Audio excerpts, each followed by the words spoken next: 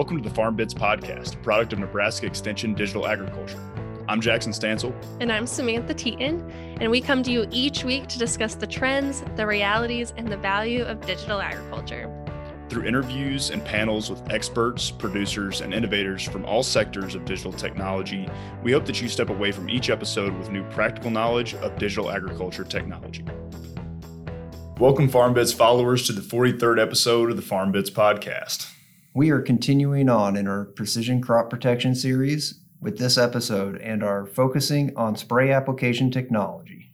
For this episode, we're joined by Sam Marks, who is a current PhD student in the Biological Systems Engineering Department here at the University of Nebraska-Lincoln. Sam did his master's at UNL and went on to work at Capstan Ag before returning to Nebraska to start his PhD. At Capstan, Sam worked on a variety of projects and was the engineering lead on an aerial application technology project. In this episode, we will get into all things spray control, from ground rigs to aerial applicators. Spray control is a critical topic in crop protection, so let's get right to our conversation with Sam. So would you mind telling us a little bit more about what exactly your role at Capstan was and some of the projects that you worked on? I know you mentioned one that you got to commercial availability.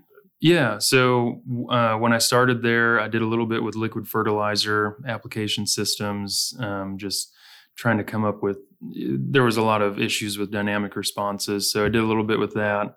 But about not even quite 6 months after I started, I got involved in their aerial project. It was more of an idea at the time. I'd started by going up to Canada and strapping a ground rig pinpoint system on a helicopter. And we basically made it do section control on a very high resolution. So instead of half boom, which is what they had, we were able to do every 3 nozzles. So we did, I think they were spaced at 12 inches. So we did like a 36-inch resolution at 60 miles an hour, which was a pretty cool feat. So again, that was using all ground rig stuff. We had, I think it was a Trimble display on there. So we were using the section control of that.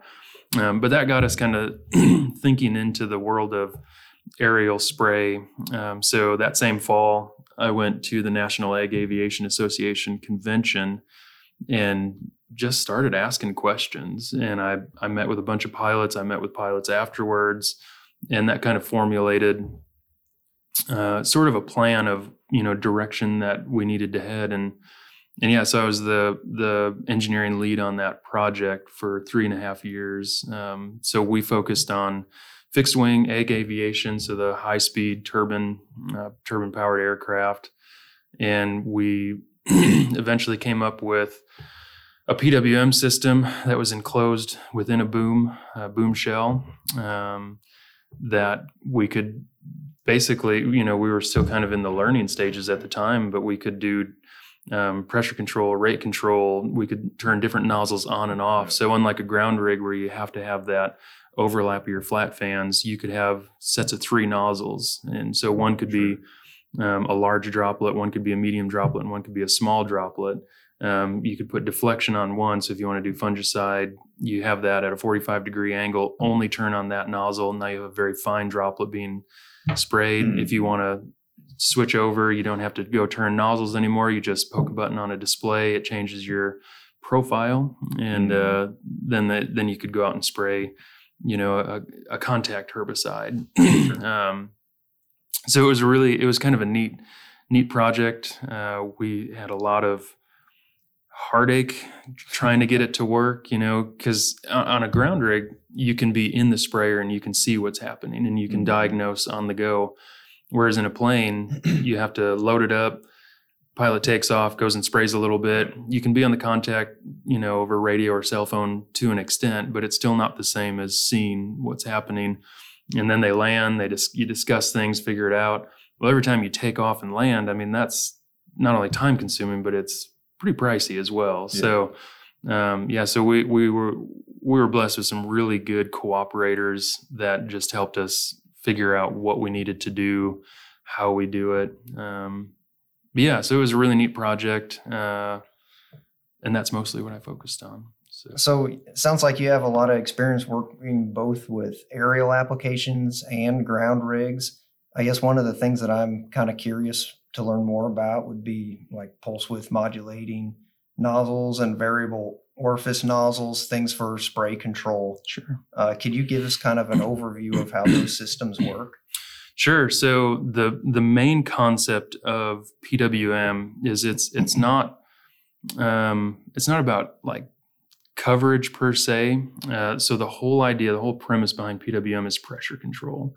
So you can select a nozzle that you can basically decide what droplet category you want to spray, and now you can maintain that pressure and flow, but alter your speed, I guess you could say. So on the ground rig side, think about it as when you're entering exiting your headland, you speed up your sprayer. Well, normally the only way to compensate is to increase your pressure. Well, as pressure increases, now your droplet size decreases because your hydraulic atomizer generates a different atomization profile.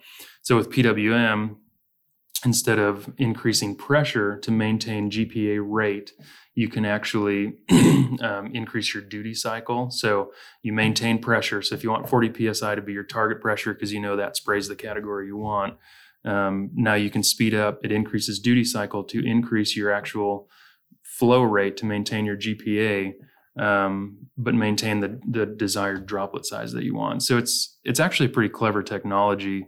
It's been around since the late 80s is when Ken Giles first did some work on it at UC Davis, did the patent on it, and then Capstan bought the patent from UC Davis. And now you see it commercially available on every major OEM, plus a lot of the smaller companies as well. So PWM in its most basic form, that's what it does, is it maintains your droplet size through the field. So when you apply that to an aircraft, it's kind of the same idea to an extent. The range of operation isn't quite as big because you're going so fast that some of those things aren't the same. So you don't speed up to go into a headland. If you slow down on your turn, you die. So so there's some interesting differences there. On the where it really comes into play in the aerial world is, if you want to increase your swath width, or if you want to spray at a different rate, there's some different caveats there that PWM was really useful for. So if you want to get a different droplet size, so nozzle plays a huge part, not just nozzle size plays a huge part into droplet size creation on the aerial world with that secondary air shear. So maybe you want to run a different nozzle that normally you couldn't because it would be outside your flow rate scope. Now you can pulse that, have adjacent nozzles pulsing so you still get that blend. So there's a lot of different things that you can do with PWM on the aerial side as well. But yeah, on the ground side, it's pressure control. That technology was advanced in the early 2010 era, where they did pinpoint, where Capstan did pinpoint. And the cool thing there is it had turn comp in it. So think about a 120-foot sprayer. As you turn, if you're turning left, your inside nozzles are going slower. Your outside nozzles are going a lot faster. Well, now you can change that duty cycle across the entire boom in sort of a diagonal pattern. So your actual GPA application on the field can remain a lot more consistent than if you didn't have that turn comp. So little things like that just got built on over and over. And I think that's, to me, still one of the biggest advantages to PWM is its kind of versatility. Variable orifice nozzles or variable geometry nozzles, so Veritarget would be one. I think those are great in a specific situation. I'm not as familiar with them. The idea there is you have a nozzle that sprays your whatever fan angle it is, and then it can maintain a droplet spectra. So even if you increase pressure, it still maintains that same droplet spectra. So you can do flow changes over a speed change, I guess. I'm trying to remember where I read it. I think it was Tom Wolf from, I don't know if you're familiar with Sprayers. I think sprayers101.com. Yeah. So I think he had something written about if you look at kind of your coefficient of variation across the boom, well, pressure has a quadratic relationship with flow. So as that pressure changes, it actually has a more or an increased change on your flow rate. So if you have just a little bit of discrepancy even between nozzles, you could be spraying way more on one nozzle than the other, or at the end of your booms where you're getting a pressure decrease. So I think there's some things there where I think the technology has a lot of promise, but I don't see it widely adopted, and I think that's probably one of the reasons why. So I don't know, does that answer your question? See, I forgot already what our question was.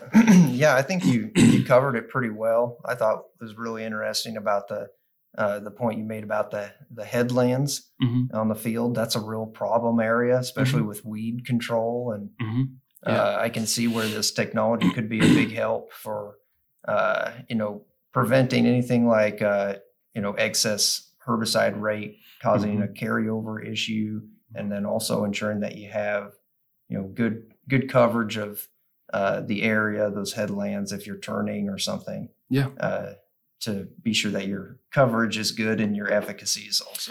Yeah, that's where it comes down to. If you can get what you want on target every time, weed resistance is going to start to diminish.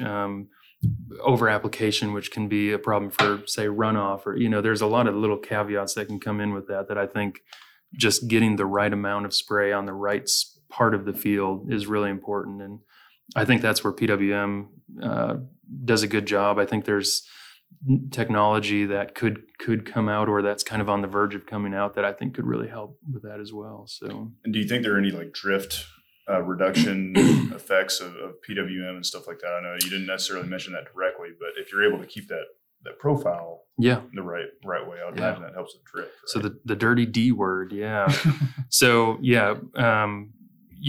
don't necessarily want to say drift reduction. Well, I guess you could say drift reduction, but drift mitigation is kind of the right term to use there. So that's exactly right. So if you can maintain pressure and spray at what you actually, what the label says, what you want to be spraying, now you're not increasing pressure. Well, hydraulic atomizer, if you increase pressure, you're creating a smaller droplet. Sure. Your atomization profile, the curve is basically shifted over into the smaller range. So yeah, definitely that helps with drift mitigation. Absolutely. Yeah. Mm-hmm. Yeah, that's got to be a big deal right now, especially with all all that we've heard about dicamba drift and a lot of these other issues that are going on in agriculture. But I guess kind of talking more on this interplay of aerial applicators and ground rigs. You mentioned like the secondary air shear and kind of the uniqueness that plays with spray planes. What are some of those challenges that have to be accounted for on these different application platforms that kind of force changes in the technology or even the way that technology is implemented? Sure. So I'll just give you some really basic examples in the aerial world. So secondary air shear, basically it starts with initial droplet out of your hydraulic atomizer, and then depending on that size, that air impacts it and it blows into smaller droplets. So things that have a big play on that secondary air shear is fan angle, deflection angle, and pressure or exit velocity of those droplets coming out. So if you get closer to matching your exit velocity with your actual air velocity, so that relative velocity is decreased. So that has a big impact on that secondary air shear. So one of the things that happened in the aerial world quite a while ago was, if you look at spray planes or crop dusters from way back in the 30s, 40s, 50s, they have these huge vortices coming out the end. Sure. Right now, it's a rule that you can have a boom width of no more than, I always get a little bit mixed up. It's either 75 or 65. I'm pretty sure it's 75% of your wingspan. Okay. So basically what you're doing there is if you look at the science behind that wingtip vortice, right around the wing, it says it'll trap, X diameter of droplet. So let's say it's a 300 micron droplet. Mm-hmm. As you expand out of that vortice center, that axis of that vortice, sure. That droplet size decreases. So as you get out. Sure. So the idea there is if you can just get those droplets away from those vortices, now there's less potential for them to be trapped up inside of that wingtip vortice. So even doing something as simple as reducing boom width, I think it was found that you could actually maintain your swath width because you still get that wake pushing the spray out, but now you're not getting that stack up in the middle. So instead of having this pattern where it's, you want a nice trapezoidal pattern. Well, with wingtip vortices, you get a big spike in the middle, or it takes those smaller droplets in whatever direction your wind is, it pushes them off. So even little things like that have made a big impact on on actually getting spray on target. So yeah, I know a lot of people see a yellow airplane flying in the sky and they're like, oh man, curse the devil. Yeah. But a lot of thought has been put into how can we get the spray where we want it to and be as efficacious as possible without off-target movement. And I think there's still a lot of work in there. Another one was using a flow control. So they don't call it rate controllers for whatever reason, they call them a flow control. But the idea there is now instead of using wind speed, you can actually use a GPS, figure out ground speed, and it adjusts your pressure to match your ground speed. So if you're flying with the wind, if you have a 5 mile an hour headwind, which usually a lot of guys spray with a crosswind, it just makes it more consistent. But say you need to fly into a headwind, well, your airspeed will stay the same, but your ground speed will be 10 miles an hour different. So even just being able to control your flow for that has been a big benefit. For uniformity, Exactly. So I guess my next question will kind of gear towards the difference between aerial and ground rigs again, but more from an integrated pest management perspective. I can think of some examples of pests like two-spotted spider mite in corn. That's a bottom-up pest in the corn canopy, and you really want to protect the middle part of that corn plant, about ear height. Then there's other pests like Fusarium head blight in wheat. You're trying to protect the head. So only pretty much the upper canopy. I'm just curious about technologies and the difference between aerial and ground rigs. What types of technologies are there out there to deal with different challenges with pests that might be in a different, have a different target in the canopy? Kind of the canopy penetration. Sure. So I know that there's been some different studies done on like electrostatic spraying, where they used a very small droplet, the electrostatic, and the evidence showed that there was some bottom. Basically, it would attract that spray to the bottom of some. It was in cotton that they did that. They might have done it in other ones as well. The problem there was the electrostatic rate that they were spraying was like a third the label rate, so it's already a non-starter. But it showed promising results. So there's a disconnect there between what's on our label and what our technology can physically do. This is where I'm probably not, I would say I'm not the expert here, but there's people that know a lot more about canopy penetration. So if you have a higher pressure on a ground rig, theoretically that creates a higher velocity spray. Well, that higher velocity is going to shoot it down into the canopy. Ideally, you get some of those smaller droplets would kind of pillow back up and get the underside of your leaves. But on the aerial side, that would be something I would have to ask some of my pilot friends, because I'm not familiar with how they manage doing something like that. So that's kind of a non-answer, but I think that's going to be really dependent on the application and the applicator. As far as technology goes, I think it's just trying to match what we have to what needs to be done, and I could think of other things like the spray hoods that might try to trap that spray in there. I can't remember the name of the sprayer. It's a European one. They have an air assist where it basically helps trap that spray that would get it down into the canopy. So are there technologies? Yeah. Do I know about them or how to use them specifically for what you asked? No, I'm not your guy, unfortunately. So you kind of mentioned earlier when you went up to Canada and you were working on putting a pinpoint system on a helicopter. And I guess there's a ton of buzz right now in ag about variable rate applications, not just for fertilizer, but also starting to look at some of these crop protection products. Mm-hmm. Can we only put it in certain areas of the field that need it? We got soil type changes, or we have different hybrids in different areas. How can we get that variable rate wise on that field? So what really is a reasonably achievable resolution for these aerial applicators to get to, and what is the technology that enables that to happen? So a standard, just flow control and nozzles, I don't know, I'd have to run some math on that to see. You can make fairly quick changes. Sure. I think there have even been some people down in like the Mississippi Delta that have done variable rate application using like a Satlock flow control. I think PWM, when we were running some numbers on that with the Capstan Swath Pro system, I'm just spitballing some numbers here, but I think we had it figured out that we could make a rate change in about, it was either 5 or 10 feet.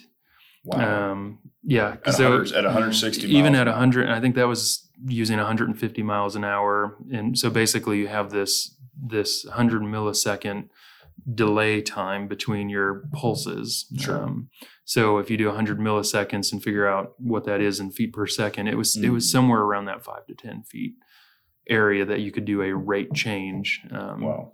So pretty significant. That's actually something, one of our first beta operators, when we put the system on, when you turn your flow off, you can either hit a button which will shut your pump off, or you can actually pull your suck back lever, and that actually diverts your flow back up to your tank, and it pulls a suction on your boom. So the idea there is so you're not dripping out. Sure.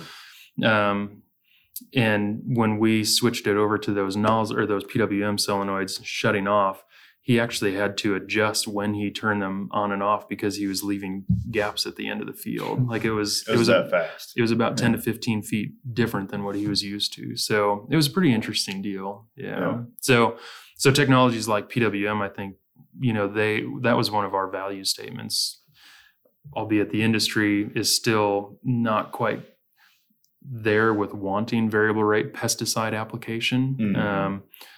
But I think as that time comes around, I think there's already technology out there. It's going to be equipped to do it. That could be ready to do that. Yeah, you could throw a script in right to that spray plane, and it could make that change relatively quickly. We're kind of talking about aerial applicators, and Rantizo is another guest that we had. We had Sam Pendleton from Rantizo on the show earlier in this series, and he was talking about UAVs and how they're starting to work into kind of this aerial spray package. What do you think are the challenges for optimizing spray patterns with UAVs? Can some of this same technology actually be implemented on UAVs, or is it too bulky to kind of go on to those systems? What are your thoughts there? So there's actually a lot of work being done in that area. It's a little outside my knowledge base. Mm-hmm.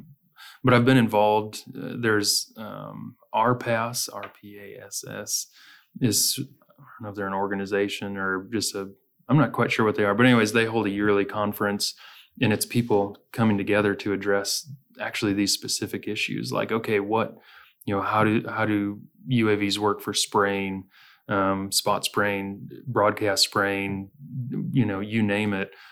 So there is a lot of research being done. There's pattern tests, ability coming out. When they first came out, I remember watching a video from, I believe it was South Korea, and this UAV was spraying, 6 or 8 feet above the canopy with it was like a 110.03, just a really fine droplet. Yeah. And that stuff was just going everywhere. And it was like, oh, that's so painful to watch, because that's the opposite of what we want to see. Absolutely. The problem with things like PWM, at least, again, it's been a couple of years since I've been there, but in its current form, I think it's too heavy because you have to have a controller, which you could probably control 1 or 2 nozzles with a small PCB microcontroller and repackage that. But even the solenoid itself is pretty heavy, so that reduces your payload capacity. But I think there's a lot of potential there. There's some talk about like variable geometry orifice or something of that nature. So I think the big thing is still trying to figure out what are we using it for? What kind of droplet size do we need? And then what kind of nozzle can produce that without all these underwash? If you have 4 rotors, the pairs are running counter rotation to each other. Sure. So your disturbance underneath that is pretty nightmarish, in all honesty. And there's even some people doing some CFD work on that topic to try to figure out, can we look at this downwash and maybe use it to our advantage. So I think there's a lot of people in that realm that are really working hard at making a good use of UAVs. I see a lot of promise in them, specifically spot spraying, opening fields up. If you have a condition that, say it's a small field and you can't go in it because it's too wet. If you don't have a helicopter around, well, you don't want to fly an airplane over that. So what's that leave you? Historically, it may just go untreated, but now there are at least options there. Sure. There's some thought about swarm UAVs going out. I think it still comes down to payload, how long your battery lasts, and just, the actual efficiency of them. But again, this isn't really my area of expertise. Sure. So I think there are people that are like really working hard to answer these questions and make it work. So I'm excited to see where it goes. I think there's a lot of promise there for sure. Yeah. So I think that's really good feedback, especially like after hearing from Rantizo, because I think it's a lot of the same things, but it also points to some of the challenges, right, that you have to still address, and that may not, be easy to say from the commercial side sometimes. So now that we've kind of covered like all these different application technologies that are currently out there and kind of starting to get into what people are working on next, what do you think are some of the major challenges that we need to try to address and kind of be like priorities for us to address as a spray industry? And what do you think are some of the most exciting opportunities to actually advance technology to meet some of those challenges? So my number one thing, and this just goes from being out in the field, is operator training. I know that's a sad thing to say, but in all honesty, you get these co-ops, and I don't want to dog on co-ops. Some of them are great and they train their people extremely well. I just think back to my days in the co-op where I was, here, read through this book, go take this test. Oh, look, you're a certified applicator. I drove an old F-350 pickup sprayer, and I think I got like a half-hour rundown on it, and then I was set free. I had no idea what I was doing. I am willing to bet that I probably sprayed a lot of chemical off target, wrong rates, shoot probably in the wrong spot sometimes, So I think operator training and making sure that we have a consistent, we're actually spraying again, it goes back to this on target spray. So spraying the right thing at the right time at the right place is huge. Environmental conditions sometimes impede upon that. Cost impedes upon that. But I think that would be our number one fix to chemical waste, reducing that, reducing off-target movement. Just, to me, those are the big things. That's the number one thing, is operator training. Right. Technology to help that. I think there's already a lot of technology in place that, as far as the research side goes, I don't know if they're all commercially available. But there's research that's been done where you can have wind speed as an input and you can change the spray that's coming out. That's something I'm actually working on as well, is for given wind speed, altering what's happening out of a nozzle. So there's advancements on that, where if that was all automated, well, now operator training might not be as important. We have, I didn't have GPS on my F-350 either. I had an old Raven 440. It was a monster. So, if you have automated site-specific applications happening, well, now we can be more precise with that application. And operator training may now just be, this lever makes the sprayer go forward and backwards. You show up in a field and it could do everything else. There's some hesitancy to that because, we still see people spraying in conditions that aren't ideal. and they don't want anyone to know that they were spraying in 15, Right. 20 mile an hour winds Yeah. when they shouldn't have been making that application because they just have to get the acres done. Mhm. But I think if we could get to a point where maybe we're automating stuff a little bit more and operator training isn't as necessary. And I think a lot of the technology is there. You know, Sure. I think we're there. It's just kind of enabling it. Right. So Makes sense. Yeah, so if we go that direction in the future towards more automation for spray operations, I could see where that could really be beneficial as far as like making sure the applications are, on target at the right rate, making sure things like sprayer cleanouts Mhm. happen when they're supposed to, Mhm. when time management is really important during the growing Logistics season. and record keeping Yeah. are huge in that world. And sometimes, again, operator training, they're just not done. So, Mhm. yeah. So some of like the automation things that like what kind of future for automation do you see for like how will that change like spray application like from an operation standpoint will we have more smaller sprayers that are more automated kind of working together or will we go more towards more speed ground speed Sure. where do you kind of see that operation going? That's a question that a lot of people haven't answered, including myself. You can try to run some numbers and figure out, it would take this many smaller machines at this price point, running this fast 24 hours a day versus the one guy spraying this many acres in a 12-hour span, so on and so forth. I don't know. I'm hesitant to answer that just because there's advantages and disadvantages. And I think if there was a clear-cut answer, we'd be there because the technology's there. Like we could automate a sprayer and have a swarm of small sprayers go out and spray. There's liability there because now who's to blame? Was it the algorithm? Is it the guy that loaded it? Is it the company that developed the company that developed it? So there's so many unknowns that part of me would love to see that happen, but I don't know if I ever will, if that makes sense. I hope I do. I hope I hope I can see outside of a research environment, a swarm of robots going out and just doing its thing and everyone's happy. That would be great.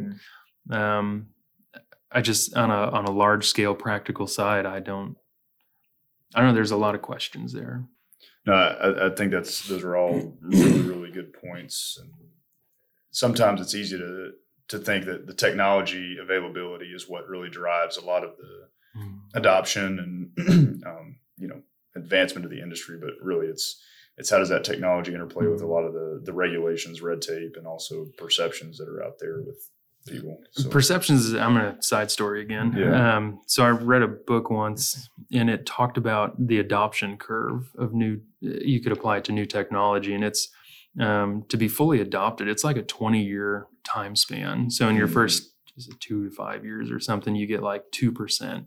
So it's those early adopters, the people who are just curious. They don't care what it costs. They're like, hey, let's try it. Mm-hmm. And then that curve basically increases, but it takes about 20 years.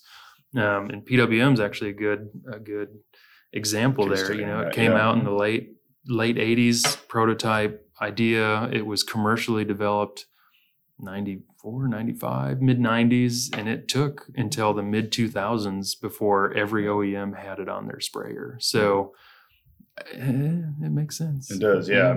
It's definitely reflected in pretty much a lot of the data out there. So anything you see promising, just realize it might be 20 years before we see that widely adopted. It's amazing. Mm-hmm. Yeah. So we're talking a lot about the future, and I guess, one thing that Zach and I had kind of talked about previously was your PhD research and kind of where that's fitting into the future. Mm-hmm. So would you mind telling us a little bit more about that PhD project and how Sure. you kind of are having that fit into advancement of the spray application industry? Sure. So I'll tell you why I ended up doing what I'm doing. I would go to wind tunnels and do nozzle testing, high-speed wind tunnels, and I would stare at nozzles on the back of an airplane, and I would just I would watch GoPro videos of it, and it would just, I don't know, there was something about that atomization process that just made my mind go, that's really interesting. And I'd sure like to know more about it. I think there are people doing that in the industrial side, automotive injection, diesel injection, industrial applications. So spray coatings, spray drying, there's a lot of research being done there. And I think the nozzle manufacturers, egg nozzle manufacturers are also doing a lot of research in-house, but there's not a lot publicly available. So I was curious more than anything.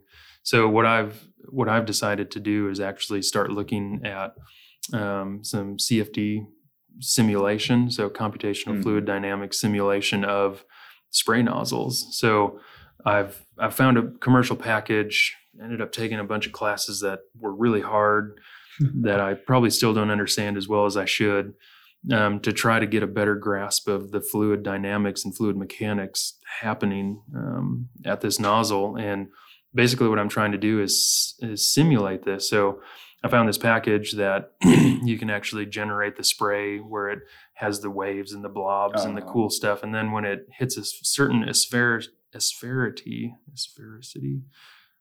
when it's round, it basically takes that and says, you are now a round particle of this size. And then it captures that and continues to move on. So the cool things there is you can actually generate like some droplet, like an atomization profile. It's slightly different than what we see when we do wind tunnel testing, but I think it could be correlated. But the whole idea here is, okay, well, if I can simulate reality, or at least get kind of close, now I can start making changes to that nozzle geometry, and I can start to see, well, what has an impact on what. Again, I would be willing to bet someone from TJET could probably school me on this in an instant. But I'm not seeing much out in the public domain. So I think being able to look at, okay, what impacts this spray atomization profile, and then start transitioning that. I have a keen interest in high-speed aerial application, as you're probably well aware by now. What kind of changes can we make on that nozzle geometry that would have a large impact on that aerial side? I think we kind of already touched on barriers to adoption earlier, but you seem to have a few really good stories. Do you have any stories from down in your time down in Louisiana or Mississippi where you kind of were able to identify, or maybe even, up in South Dakota, something like that, where you were able to identify some barriers to adoption of new technologies that you were trying to put on aircraft? Perception. Yeah. If the operator perceives that it's not going to work, it won't work. From the very get-go, no matter how much. Yeah. It will not work. And ran into that with one operator. I don't even remember his name. Hopefully he never sees this. It was just really frustrating, because even when we were putting the system on his plane, he was just like trying to find holes in it. And it was a little frustrating, So I think perception plays a big part into that. And even thinking outside that specific example, where does perception come from? The coffee shop down on the corner gas station, these guys talking, watching, oh, did you see Joe out there? What's he using? So, I think perception, both positive and negative, play a big part in adoption, whether it works good or not. Right. I think someone believing in it or not believing in it is going to be the ultimate factor, unfortunately. Yeah. So one of the questions that we ask in every single interview is if our guest has any advice. And so in this case, I'd like to ask you for any advice that you might have for those who are either thinking about pursuing careers in spray technology, or just those maybe pilots or farmers out there, applicators who are trying to improve their spray operations in general. Well, I think in the spray world, there really aren't a lot of people, especially on the academic research side with a focus on spray technology. So there's still things to be done. We're still learning. So I think that would be a useful thing if there's any interest there. As far as operators, farmers interested. I don't know, that's so hard for me to answer because it's so case by case, and everyone, it's easier to have a one-on-one conversation with someone with a specific question, which I'm happy to answer, world. On, hey, I'm doing this thing. What do you think? And if I don't know, which I'm not the expert on many things, as I've hopefully very clearly stated, but I know a lot of people in this little niche world that we have. So I think finding the right person to talk to is a big deal, and making sure that you're getting good factual data.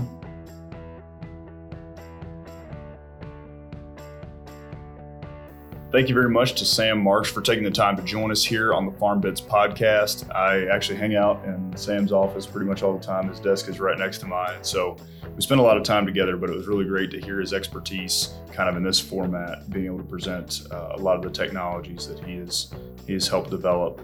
I really thought my favorite part of the episode was hearing about the aerial applicators and how we're able to achieve such high resolutions, and even provide a case study of where some of those gaps were in the field when they didn't quite have the blended pulse technology working correctly.